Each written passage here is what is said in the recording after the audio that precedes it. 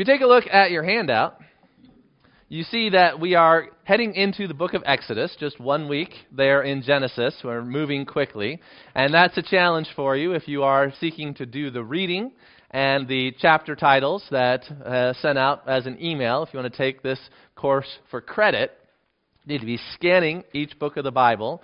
That only takes about 10 minutes. And then you need to be reading through each book of the Bible, which these introductory books of the Torah are quite long, and so that takes a bit of a commitment, but not as long as you would think. As long as you don't stop and think about everything that you're reading. You're just supposed to read it through, and not necessarily doing it like devotional reading where you read slowly and meditate, but instead you're getting the big picture, and you kind of want to just read from beginning to end in 1 or 2 sittings and really get your arms around the book as a whole. And then if you are feeling ambitious, you can do the chapter titles, and that's where you write down just 3 or 4 or 5 words on each chapter, what the main idea, what happened in that chapter.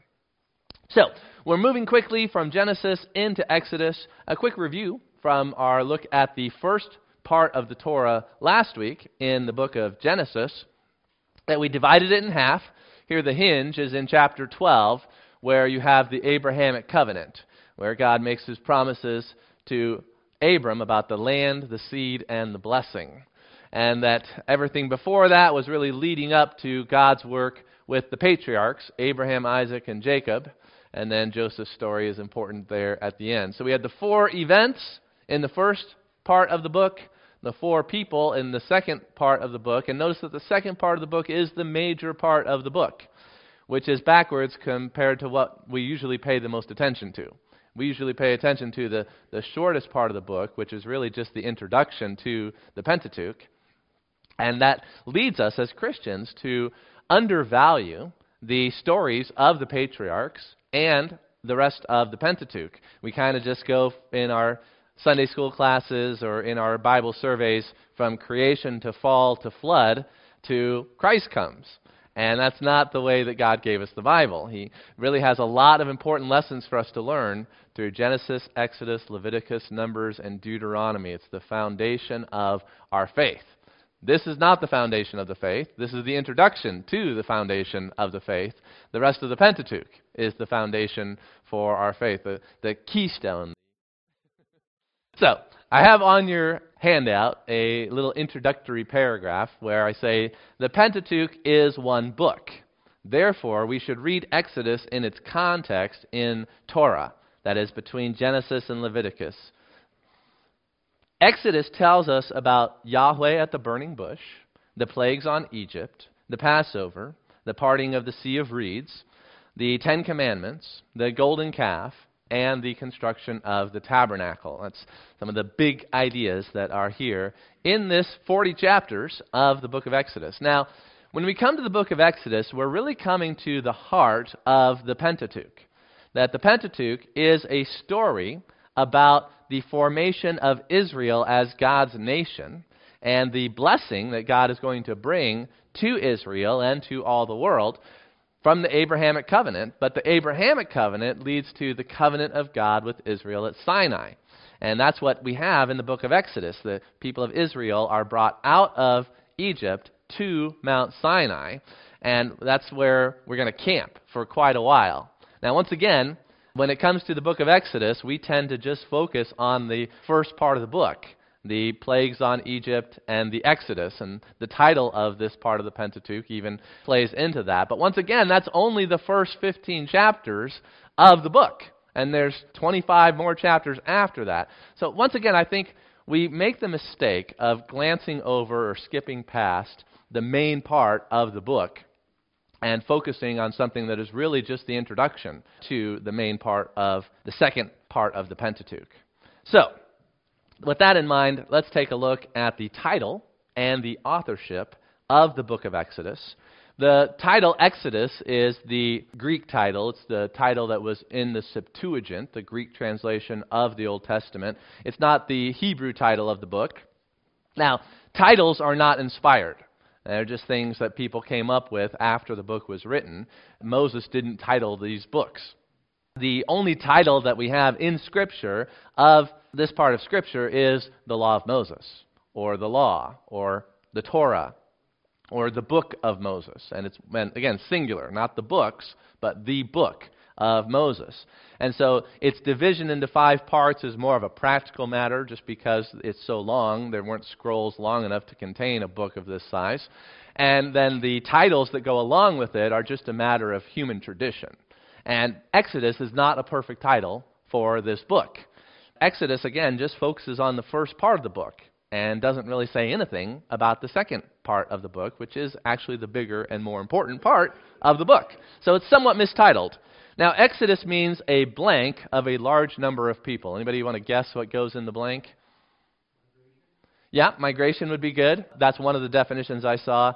The definition that I'm pulling from here said a departure of a large number of people. So a departure, a migration of a large number of people. That's what Exodus means. So if it's just one person leaving, it's not an exodus. But if you've got lots of people leaving the state of California, it's an exodus from the state.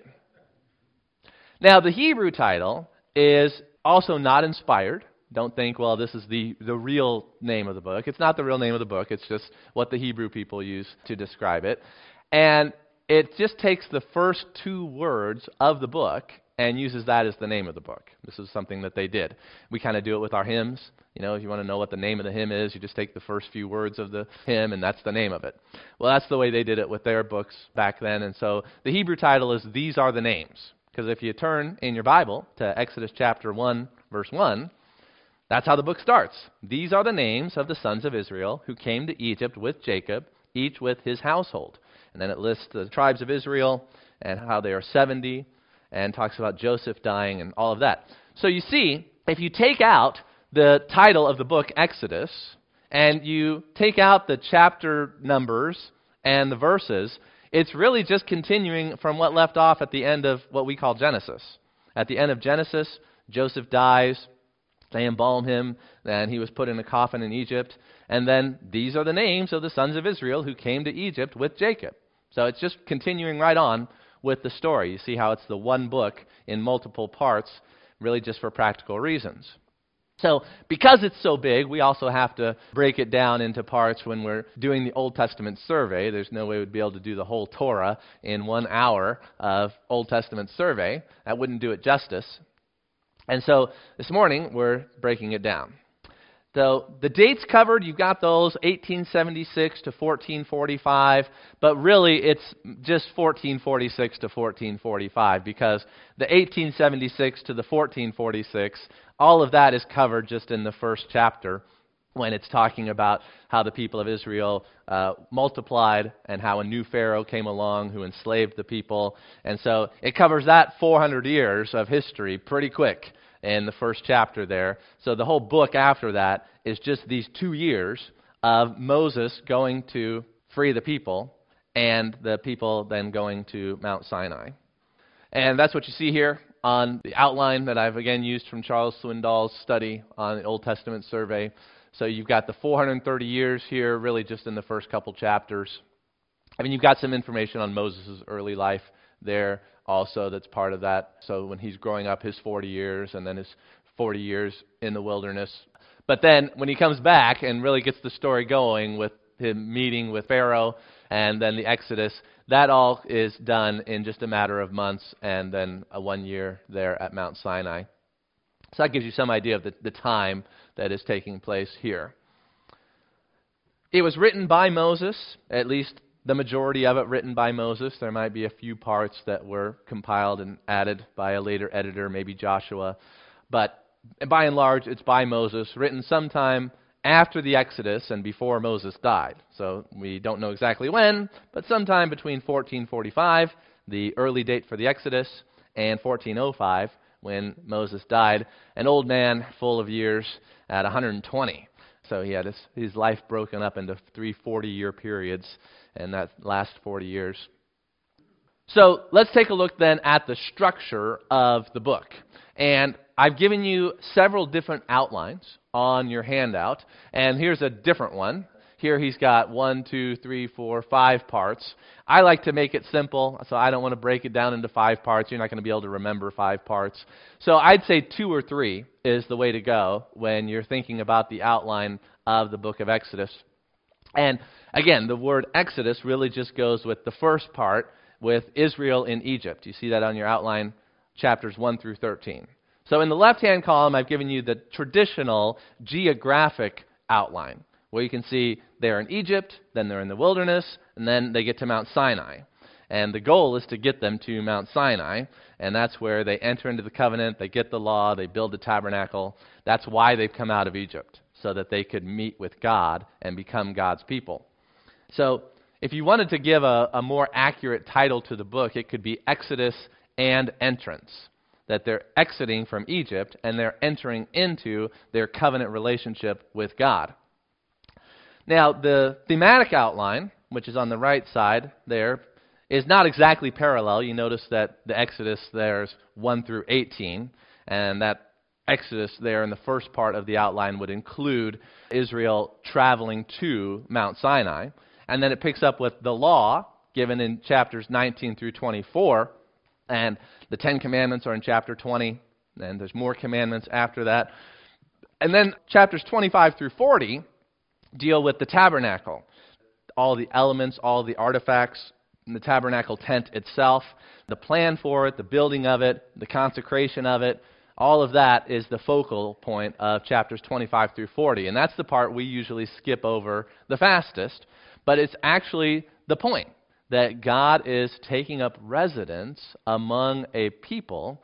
And I like what our author said in the video, and I'm not showing you the video, but one of the best quotes in the video was that God has an address with Israel. That the tabernacle is God's address. There's one place in the world where you can go, and that's where God lives. That's the tabernacle. So that's a very key, important part of the book, and that's why it's separated there on the outline. But I think the easiest way to remember the book of Exodus is a two-part outline. That really, you've got the Exodus and the entrance, and that's what I put down below. You could also use the word redemption and revelation. God is revealing himself through the covenant. If you had a word for sea that could go with the first part, then you could have covenant as the second part. But anyway, you don't always have to alliterate your outlines, do you? So the two-part outline is easiest to remember. The first 15 chapters are the redemption from Egypt. The last 25 chapters are the entrance into the covenant. Any questions about the outline or the dates or the title?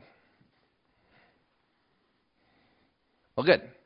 Now, let's go on to the themes and the purpose for this part of the Torah. Of course, the number one theme is redemption and deliverance. That's the first part of the book. And the key text here is in chapter 6, verses 2 through 8. If you want to turn in the book of Exodus to chapter 6. You're familiar with the call of Moses at the burning bush and all of that. But here in chapter 6, you get a very succinct statement about what's going to happen in the rest of the book as far as this first part of the book. And I'd like to highlight it for you by reading it here. It says this: God spoke to Moses and said to him, I am the Lord. I appeared to Abraham, to Isaac, and to Jacob as God Almighty. So there we've got the reference back to the first part of the Pentateuch with God's his relationship, his covenant with Abraham, Isaac, and Jacob. But by my name, the Lord, that is Yahweh, I did not make myself known to them. I also established my covenant with them to give them the land of Canaan, the land in which they lived as sojourners. Moreover, I have heard the groaning of the people of Israel, whom the Egyptians hold as slaves, and I have remembered my covenant. Say therefore to the people of Israel, I am Yahweh, and I will bring you out from under the burdens of the Egyptians, and I will deliver you from slavery to them, and I will redeem you with an outstretched arm and with great acts of judgment. I will take you to be my people, and I will be your God. And you shall know that I am Yahweh, your God, who has brought you out from under the burdens of the Egyptians. I will bring you into the land that I swore to give to Abraham, to Isaac, and to Jacob. I will give it to you for a possession. I am Yahweh.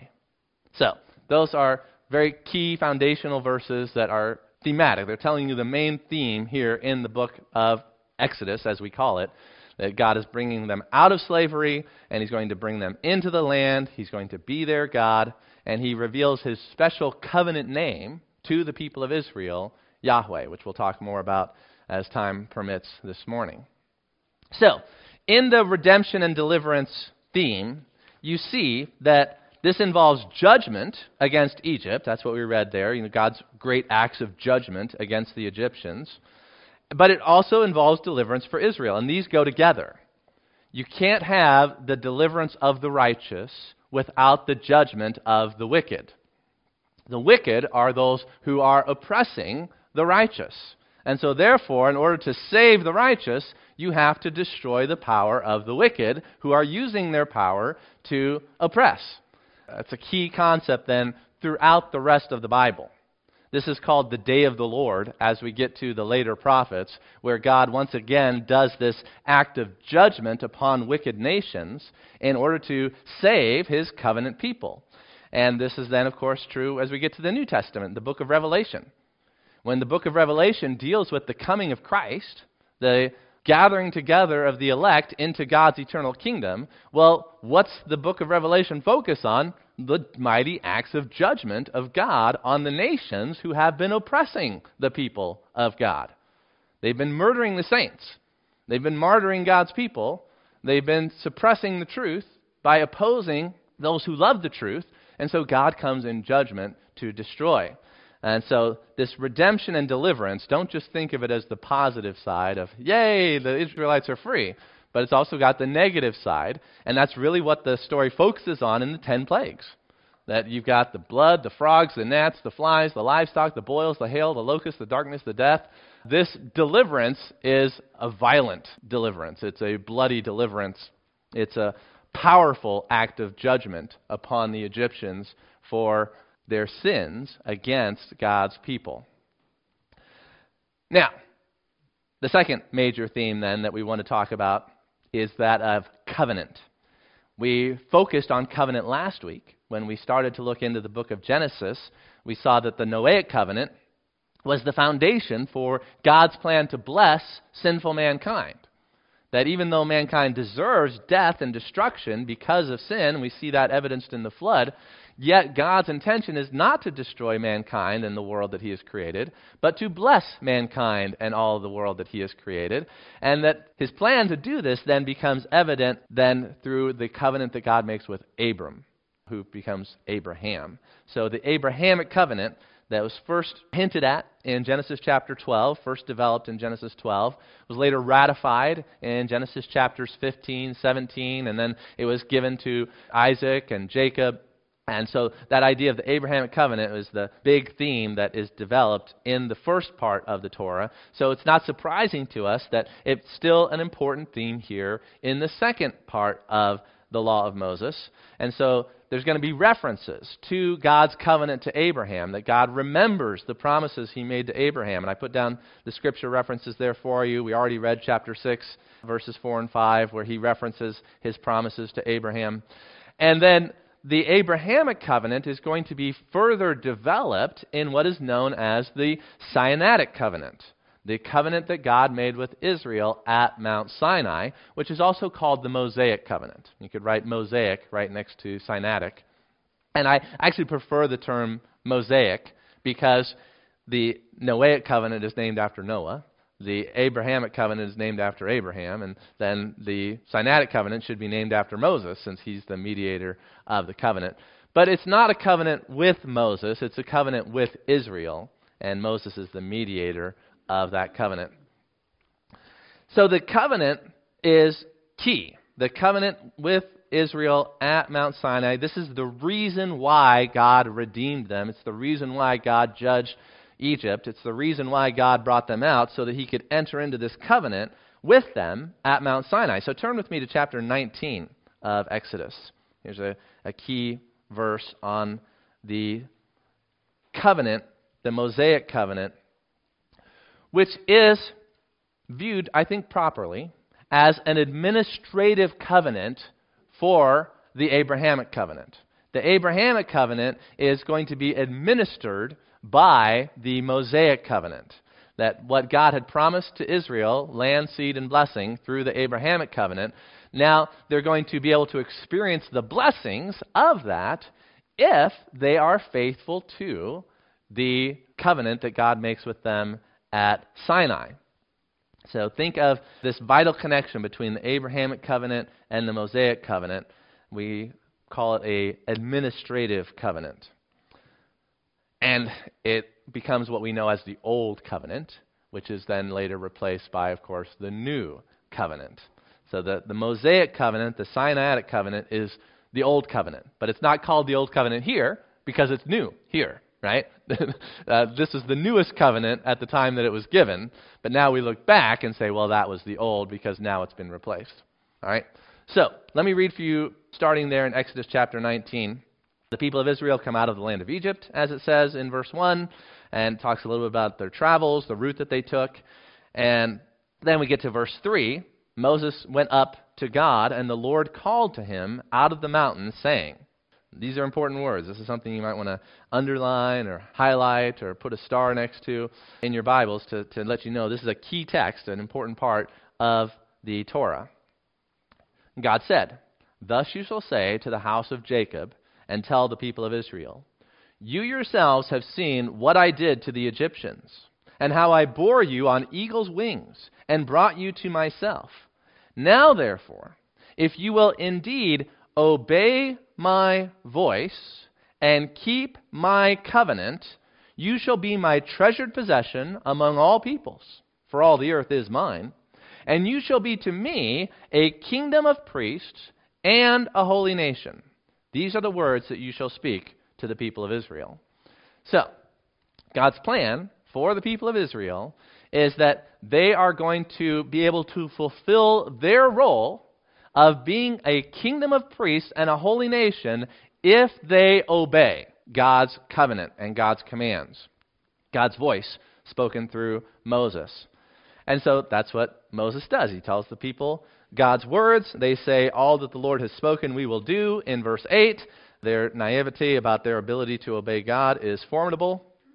And we find out then through the course of Exodus, Leviticus, Numbers, that they do not obey all that God tells them to do. And therefore, they are not doing a good job of being God's holy people, this kingdom of priests. Kingdom of priests, what does a priest do?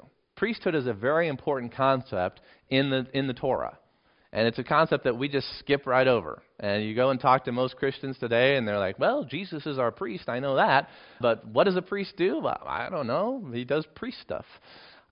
And so understanding priesthood is key to understanding the Old Covenant. It's key to understanding God's purposes for the nation of Israel. It's key to understanding how the nation of Israel is supposed to be a blessing to the nations, because a priest, according to the Bibles, you can read about this not only in the Torah, but also the New Testament does a good job of summarizing this by saying that a priest is someone who offers gifts and sacrifices to God on behalf of the people.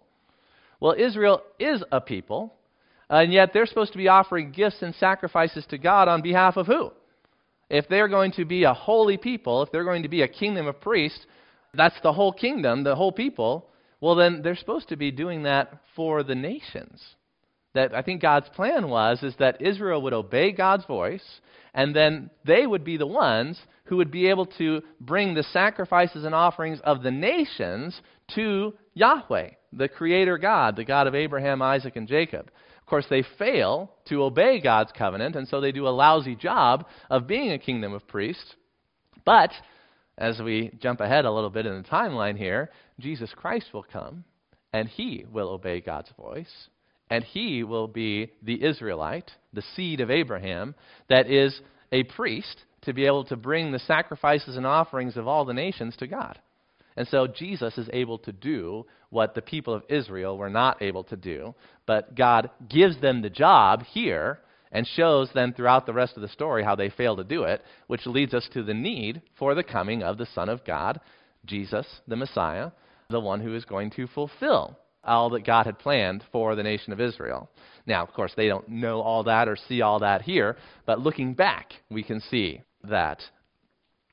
So, Exodus 19, verses 3 through 6, God's summary of what is the purpose of this new covenant at the time. that God was making with the people of Israel. He'd already made the Abrahamic covenant, but now he's fulfilled the first part of the Abrahamic covenant by making a mighty nation out of Abraham's descendants. And now he's ready to move into the second part of the plan, which is the Mosaic covenant. The Mosaic covenant is very, very important. And we should read it, we should understand it, we should learn from it. We should not skip over it.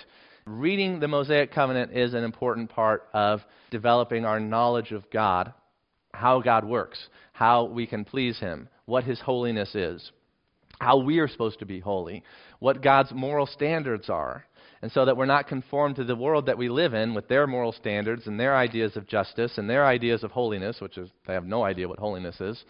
But instead, we go to the Mosaic covenant and learn these concepts. And so even though we're not under the old covenant, it is foundational to be able to understand the new covenant. And a lot of new covenant Christians are messed up in their worldview and their thinking and their ideas about God because they've never read, they've never been taught the Old Covenant. Now, Andy Stanley is one of the guys who I'm critical of. I think he's got a lot of bad ideas and is leading the church in a bad direction. And one of the things that Andy Stanley says is that we need to unhitch Jesus and the New Testament from the Old Testament. The Old Testament has all this stuff that, was for Israel in ancient times, and it's not relevant to today, and we just kind of need to leave that in the past. And so when I hear somebody like Andy Stanley say we need to unhitch our faith from the Old Testament, I'm thinking just the opposite. Well, whatever he says, do the opposite. Rehitch our faith to the Old Testament. It's come too far unhitched already. We don't need to unhitch it more. We need to rehitch our faith to the book of Moses. And so that's what I'm hoping is going to be done through this survey and through your reading of the text, that you're going to develop a knowledge of God from the Torah that is going to strengthen you for your whole life. And this is what it's done for me. That my whole life I've known God, and I've known the difference between those who are teaching truth about God and those who are teaching error about God because of my reading of the Torah. It's not just from, reading the Gospels. Understanding God from the Torah is a foundation for our faith. I can't overemphasize the importance of you reading it and understanding what you're reading, and I'm trying to help you understand what you're reading through this survey course. So this is a very important course in our adult Sunday school. Maybe I should have done it as a series from the pulpit so that everybody got it, but here we are.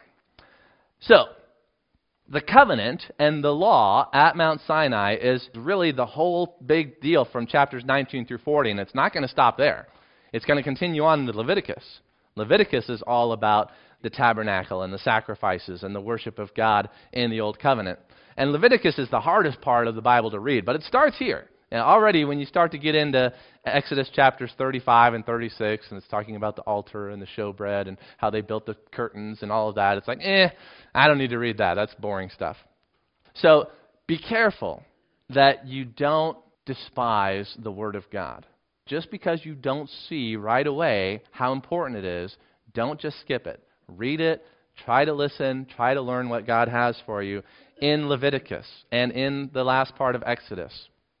There are some keys here that you need to absorb for yourself. I can't just tell you it. You have to interact with the text yourself. So, the covenant and the law at Sinai. Now, one of the things that is important here when we're talking about the covenants is the idea of the Sabbath.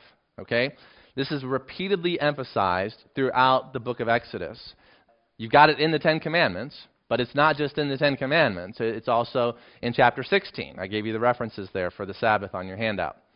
And notice chapter 16 is before the Ten Commandments are given in chapter 20. So even before he gives them the Ten Commandments, he's already talking about the importance of keeping the Sabbath there in chapter 16. And then chapter 20, verses 8 through 11 is the Ten Commandments portion that deals with the Sabbath. And then he comes back to it again in chapter 23, a few verses there highlighting its importance. And then he reemphasizes it again in chapter 35. But I've got underlined on your outline chapter 31, because I want you to take a look at what God says about the Sabbath in Exodus 31, verses 12 through 17. One of the things that is important to note about the covenants is that God will have a sign or a ritual that goes along with the covenant. What was the sign that God gave with the Noahic covenant? God made the covenant with Noah, I'm not going to flood the world again. The sign of the covenant was the rainbow, right? What was the sign of the covenant that God gave to Abraham? For those of you that have read Genesis as part of the Old Testament survey, what sign went along with the covenant to Abraham? It's the sign of circumcision, okay? So it was something that they did that reminded them of that covenant. What's the sign that we have on our hands of our marriage? The wedding ring. So whenever we look at our hand, we're like, oh yeah, I'm married. I made some promises, a covenant that I made with my wife. So we also do this. We also have a sign of important covenants, relationships that we enter into. Well, the sign of the covenant with Moses is what? Well, you'll see it here as we read it. Chapter 31, verses 12 through 17. And the Lord said to Moses, you are to speak to the people of Israel and say, notice what he says, above all, that's an important phrase right there, right? Above all, you shall keep my Sabbaths. Now, he's been giving them all kinds of commands about marriage and about sex, about what's holy and what's unholy, about slaves and how to get freed from slavery, and all kinds of stuff he's been talking about, including how to build the tabernacle and make the right kind of incense. But he says, I've been giving you all kinds of instruction about moral and religious matters and civil matters, but above all, there's one thing that you're going to remember from what I'm telling you. You shall keep my Sabbaths. Now, Sabbath is not just the weekly Sabbath, but it's also the annual Sabbath and the year of Jubilee and other Sabbath laws that were in the Mosaic covenant. He says, you shall keep my Sabbaths, plural. For this is a sign between me and you throughout your generations, that you may know that I, the Lord, sanctify you. You shall keep the Sabbath because it is holy for you. Everyone who profanes it shall be put to death. Whoever does any work on it, that soul shall be cut off from among his people. 6 days shall work be done, but the seventh day is a Sabbath of solemn rest, holy to the Lord. Whoever does any work on the Sabbath day shall be put to death. Therefore, the people of Israel shall keep the Sabbath, observing the Sabbath throughout their generations as a covenant forever. It is a sign forever between me and the people of Israel that in 6 days the Lord made heaven and earth, and on the seventh day he rested and was refreshed. So, the Sabbath law is the sign of the Mosaic covenant. And that if someone does not observe the Sabbath, it's like not circumcising your children. It's like you're not a part of the covenant that God made with Abraham if you don't keep the sign of the covenant. And so in the same way, you don't observe the Sabbath and you're not a part of this covenant that God made with Israel at Sinai. And so that's one reason why we as New Testament Christians don't observe the Sabbath, is because this was a sign particularly for Israel in their relationship to God that God entered into at Mount Sinai. Now, there's a lot more to discuss on Sabbath and issues related to that, but I wanted you to see this in particular, that the Sabbath is the mark, it is the sign of the Mosaic covenant, and therefore, Israel's failure to keep the Sabbath, as we see not only in the Torah, but also in their history, is the sign of their unfaithfulness to the covenant, and is a big part of why they are ultimately judged and destroyed and experience the curse of God rather than the blessing of God that they could have had if they had observed the Sabbath and kept God's commandment, kept his covenant. All right, well, I'd like to do a whole lesson on Sabbath, but we can't, so we got to keep moving. The Ten Commandments are the core of the law. I've got that there on your handout. They are also known as the Decalogue. Decalogue just means 10 words. Deca, 10, logos, words, the 10 words. And the Decalogue, the 10 words, it is the very core of God's law that he gave to the people of Israel at Mount Sinai in what we call the Mosaic Covenant. Now, this promise of blessing, in contrast with the curse, remember, it's mediated through the covenants. The blessing of God comes through the covenant, the Noahic covenant, the Abrahamic covenant, the Mosaic covenant, and even the Levitical covenant, which we'll take a look at probably next week. So let's continue on here. We're running out of time. I'm trying to do too much in one lesson. The wilderness theme begins in Exodus. You see that up here? Israel is in the wilderness en route here, the journey with the cloud and the fire and going through the Red Sea. this is the beginning of their time in the wilderness. And of course, Mount Sinai is in the wilderness. And so their time in the wilderness is going to start as they come out from Egypt, and it's going to continue all the way through Leviticus and Numbers, and even into Deuteronomy. And then finally in Joshua, they enter into the land of rest, the land of promise. But this time of wilderness wandering is an important formation in their history. So that theme starts now. We'll talk more about that in coming weeks, especially when we get to Numbers. Now, one of the other key themes here that I wanted to highlight is the name of God. We saw that in Exodus chapter 6, that God said, I did not reveal myself to Abraham, Isaac, and Jacob according to my name, Yahweh, but I revealed myself as God Almighty. And so the name of God, that special covenant name that he emphasized several times there in that key verse in chapter 6, verses 2 through 8, what does it mean? What does God's name mean? Why does he use this name? Well, it means I am, or some people think perhaps it means I cause to be. But I like the older idea that it means I am. And so when God introduces the name, and Moses asks, who shall I say has sent me? And he says, tell them that I am, who I am, has sent you. There we have the indication in the text that helps us know that is what the name is pointing towards. It's the self-existence of God, the eternal self-existence of God. That in the days of Abraham, I am. In the days of Moses, I still am. In our day today, I still am. He always is. He exists in the eternal present, and he doesn't pass away like people do. And he's not replaced by other gods who come later, like the pagan gods, but he is the eternal self-existing creator of all things. And that's why he uses this name of Yahweh to identify himself as the God who is, and also tied up with this is the idea that he is the God who is faithful, that he is the God who keeps his promises, that the promise he made to Abraham, he's still here to keep that promise today. And nothing has changed about God, about his nature. He hasn't gotten old, he hasn't forgotten, he hasn't died. He is. And that's why he keeps his promises, and that's why he's the God that you can trust in to be faithful. So there's a lot contained in the name of God here. And then the whole book reveals to us a lot about the character of God. God is warrior, God is provider, God is judge, God is lawgiver. All these ideas about God, it's really, you get so much about God from the book of Exodus. If you just read it several times, you're going to have that key understanding of who God is. And there's no passage that does this better for us in the Bible than Exodus chapter 34. Turn with me to Exodus 34. Exodus 34 is a passage that made a profound impact upon me when I was reading the book of Exodus as a young man. And therefore, I chose it as one of the passages that I preached when I was in seminary in my preaching class.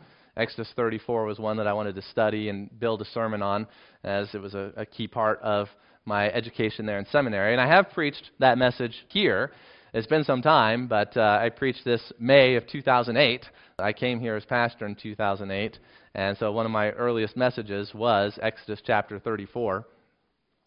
And in Exodus 34, what you have is called God's autobiography, where God describes himself in about 45 words. Everything you need to know about God in, I've got written down here, 46 words. And so here, you come down, and I want you to notice this is after the golden calf. The people of Israel have broken God's covenant. They've disobeyed his most important commands in the Ten Commandments. And the Lord is ready to destroy and judge them, but he still wants to bless them and forgive them. And so, through Moses' intercession, the people of Israel are not destroyed, and God is merciful to them. And so, God reveals his name to Moses here in Exodus 34. And really, you got to read the whole context to really appreciate what's going on here. But we're just going to jump into verse 6 for time's sake. Exodus 34:6, everybody's got their Bible in front of them. The Lord passed before him and proclaimed, the Lord, the Lord. Notice that the repetition of the divine name of God, an important theme in the book, Yahweh. When you got the small caps like that, that's the name Yahweh being translated as Lord. The Lord, a God merciful and gracious, slow to anger, and abounding in steadfast love and faithfulness, keeping steadfast love for thousands, forgiving iniquity and transgression and sin, but who will by no means clear the guilty, visiting the iniquity of the fathers on the children and the children's children to the third and fourth generation. So there's God's statement. You want to know who I am? You want to know how I'm going to relate to you? You want to know what my personality, what my character is like? Well, the first thing you need to know about God is He's merciful, gracious, slow to anger, abounding in steadfast love and faithfulness, keeping steadfast love for thousands, forgiving iniquity, transgression, and sin. That's the first thing. That's all just kind of like one big idea being explained in a lot of different ways. But there's a second thing you need to know about God. And the second thing often gets overlooked. And Christians, with their inclusive gospel, they're just love, love, love, acceptance, acceptance, acceptance, forgiveness, forgiveness. Well, that's all good, but don't forget the second part, that God will by no means clear the guilty. He will visit the iniquity of the fathers on the children and the children's children to the third and fourth generations. So I was reading the book of Exodus this week with my youngest, Viola. And I was like, Viola, what do you think about God bringing all these plagues and judgments upon the people of Egypt? I mean, what about the kids? You know, the kids hadn't enslaved the Israelites. They were just born into this. But they got their livestock being killed. They've got, the river being turned to blood. They've got the flies and the gnats to deal with. The firstborn are dying, even if they're just 3, 4 years old. What about this God who brings that kind of judgment and death upon little kids? And God says, you need to know about me. I visit the iniquity of fathers on children to the third and fourth generation. That I'm not going to clear the guilty. I'm going to be just. I'm going to be punishment upon the guilt and the wickedness of mankind. So you have to have these in tension. You have to have these in balance. And the church does a pretty lousy job in general of preaching both aspects of what God reveals about Himself here. You don't want to forget the mercy and the love, obviously, but you have to remember that God is the God who did these terrible judgments and who is ready to put people to death for breaking the Sabbath. Okay, that's the God we're talking about here. Don't lose that. Got to know who God is. This is God's revelation of Himself. Not who you want Him to be, not who our culture thinks He is, but who He actually is. Now, the presence of God, of course, a key theme there with the tabernacle. This is what really takes up the last part of the book, the tabernacle, chapters 25 through 40. There's a little break in there with the golden calf and what we're reading about here in chapter 34. But really everything else surrounding that is all about the construction of the tabernacle. And then it ends in chapter 40. Turn to the last part of Exodus, chapter 40. With God's glory entering the tent of meeting. So in chapter 40, they've done all the construction. And then Moses is told by the Lord, Yahweh, this is the day that you're going to put it all together. This is the day that you're going to make the sacrifices and anoint the tabernacle and consecrate the priest. And this is the day where I'm going to come and live in the midst of Israel. I'm going to have an address with you. That's there in the presence of God. God has an address. The blank there is God's address among the Hebrew people. God with us. And so Scripture slows down and focuses the attention here in the book of Exodus on God coming to live in a tent with the people of Israel. And so if God thinks this is important and He slows down and He gives the details, it's important. We don't just skip over it. This is important to our theology of Emmanuel. God is with us. And God is dwelling on the earth, even though people are sinful. How can a holy God dwell among a sinful people? That is a question that needs to be asked. That's a question that needs to be answered biblically. It's not just inclusive love. No, there's got to be atonement. There's got to be sacrifice. There's got to be sanctification. There's got to be holiness. Or God cannot dwell with the people who are unholy, who are sinful, who are corrupt. That is important. A lot of churches full of corruption, full of sin, full of unholy people. God is not there. They might have the best worship music in the world, but God is not there. He only dwells with the holy people. It's an important lesson to take away from the law. So the purpose of the book. Yahweh, the God of creation, the God of the patriarchs, He redeems Israel from bondage in Egypt, and He enters into a covenant with the nation of Israel at Sinai. And then you could throw in something in there about the tabernacle, that He dwells with them in the tabernacle, I think is an important part to throw in for the purpose statement as well. But this is the purpose statement that my professor in seminary gave us for the book, and I would like to add something in there about the tabernacle. So, just a couple minutes, the interpretive issues, Yahweh's name, was it known to the patriarchs? The question there is, well, if you go back and read the accounts of God's dealing with the patriarchs, the name Yahweh is used in the book of Genesis to talk about God. So, did the patriarchs know the name Yahweh, or did they not know the name Yahweh? And there's two possibilities. One is that the book of Genesis is not recording a word-for-word account, and so when they say Yahweh in the book of Genesis, that's just importing back from the time of Moses the word that the people of Moses' generation knew for God's name, but that's not exactly the word that Abraham used. The other option is that when God says that they did not know me by my name Yahweh, he's saying they didn't know what the name Yahweh fully meant, what it connoted about God's covenant faithfulness and his loyalty to his people that is now being revealed in the book of Exodus. So it's either that the recording of the name Yahweh in Genesis is not historical and it's just reading back in a later name, or that the name Yahweh, that what God says is he's revealing in a better way what that name means in the days of Moses. Earlier late date for Exodus, I take the early date. We're talking 1446, 1445, according to Judges chapter 11, verse 26. That would make perhaps Thutmose being the pharaoh of the Exodus, but we're not exactly sure. So I'm not going to talk any more about that for time's sake. Were the plagues natural events or supernatural, or a mixture of the two? Was it like a miraculous intensification of natural phenomena, or was this completely supernatural? When the sea turned to blood, was it actual blood, or was it red algae that looked like blood? That's the types of questions that are involved with number 3 on the interpretive issues. If you want to know my position, you can ask me. Number 4, hardening of Pharaoh's heart. The hardening of Pharaoh's heart, I've done a whole study on the hardening of heart, and Exodus 3 through 14 is the most important passage in the Bible for this key theological concept of the hardening of the heart. The question is, does God harden Pharaoh's heart first, or does Pharaoh harden his own heart first, and then God just confirms the hardening that Pharaoh's already started in his heart? So just trying to understand God's responsibility and man's responsibility for a hard heart. What does that phrase mean when God says, I'm going to harden Pharaoh's heart, and it says repeatedly that God hardened Pharaoh's heart? Again, we can do a whole study on that, but not right now. And then the discussion questions you can take home and talk about with your family. So somehow, we made it through another awesome part of God's Word. So much material to cover here in just 50 minutes.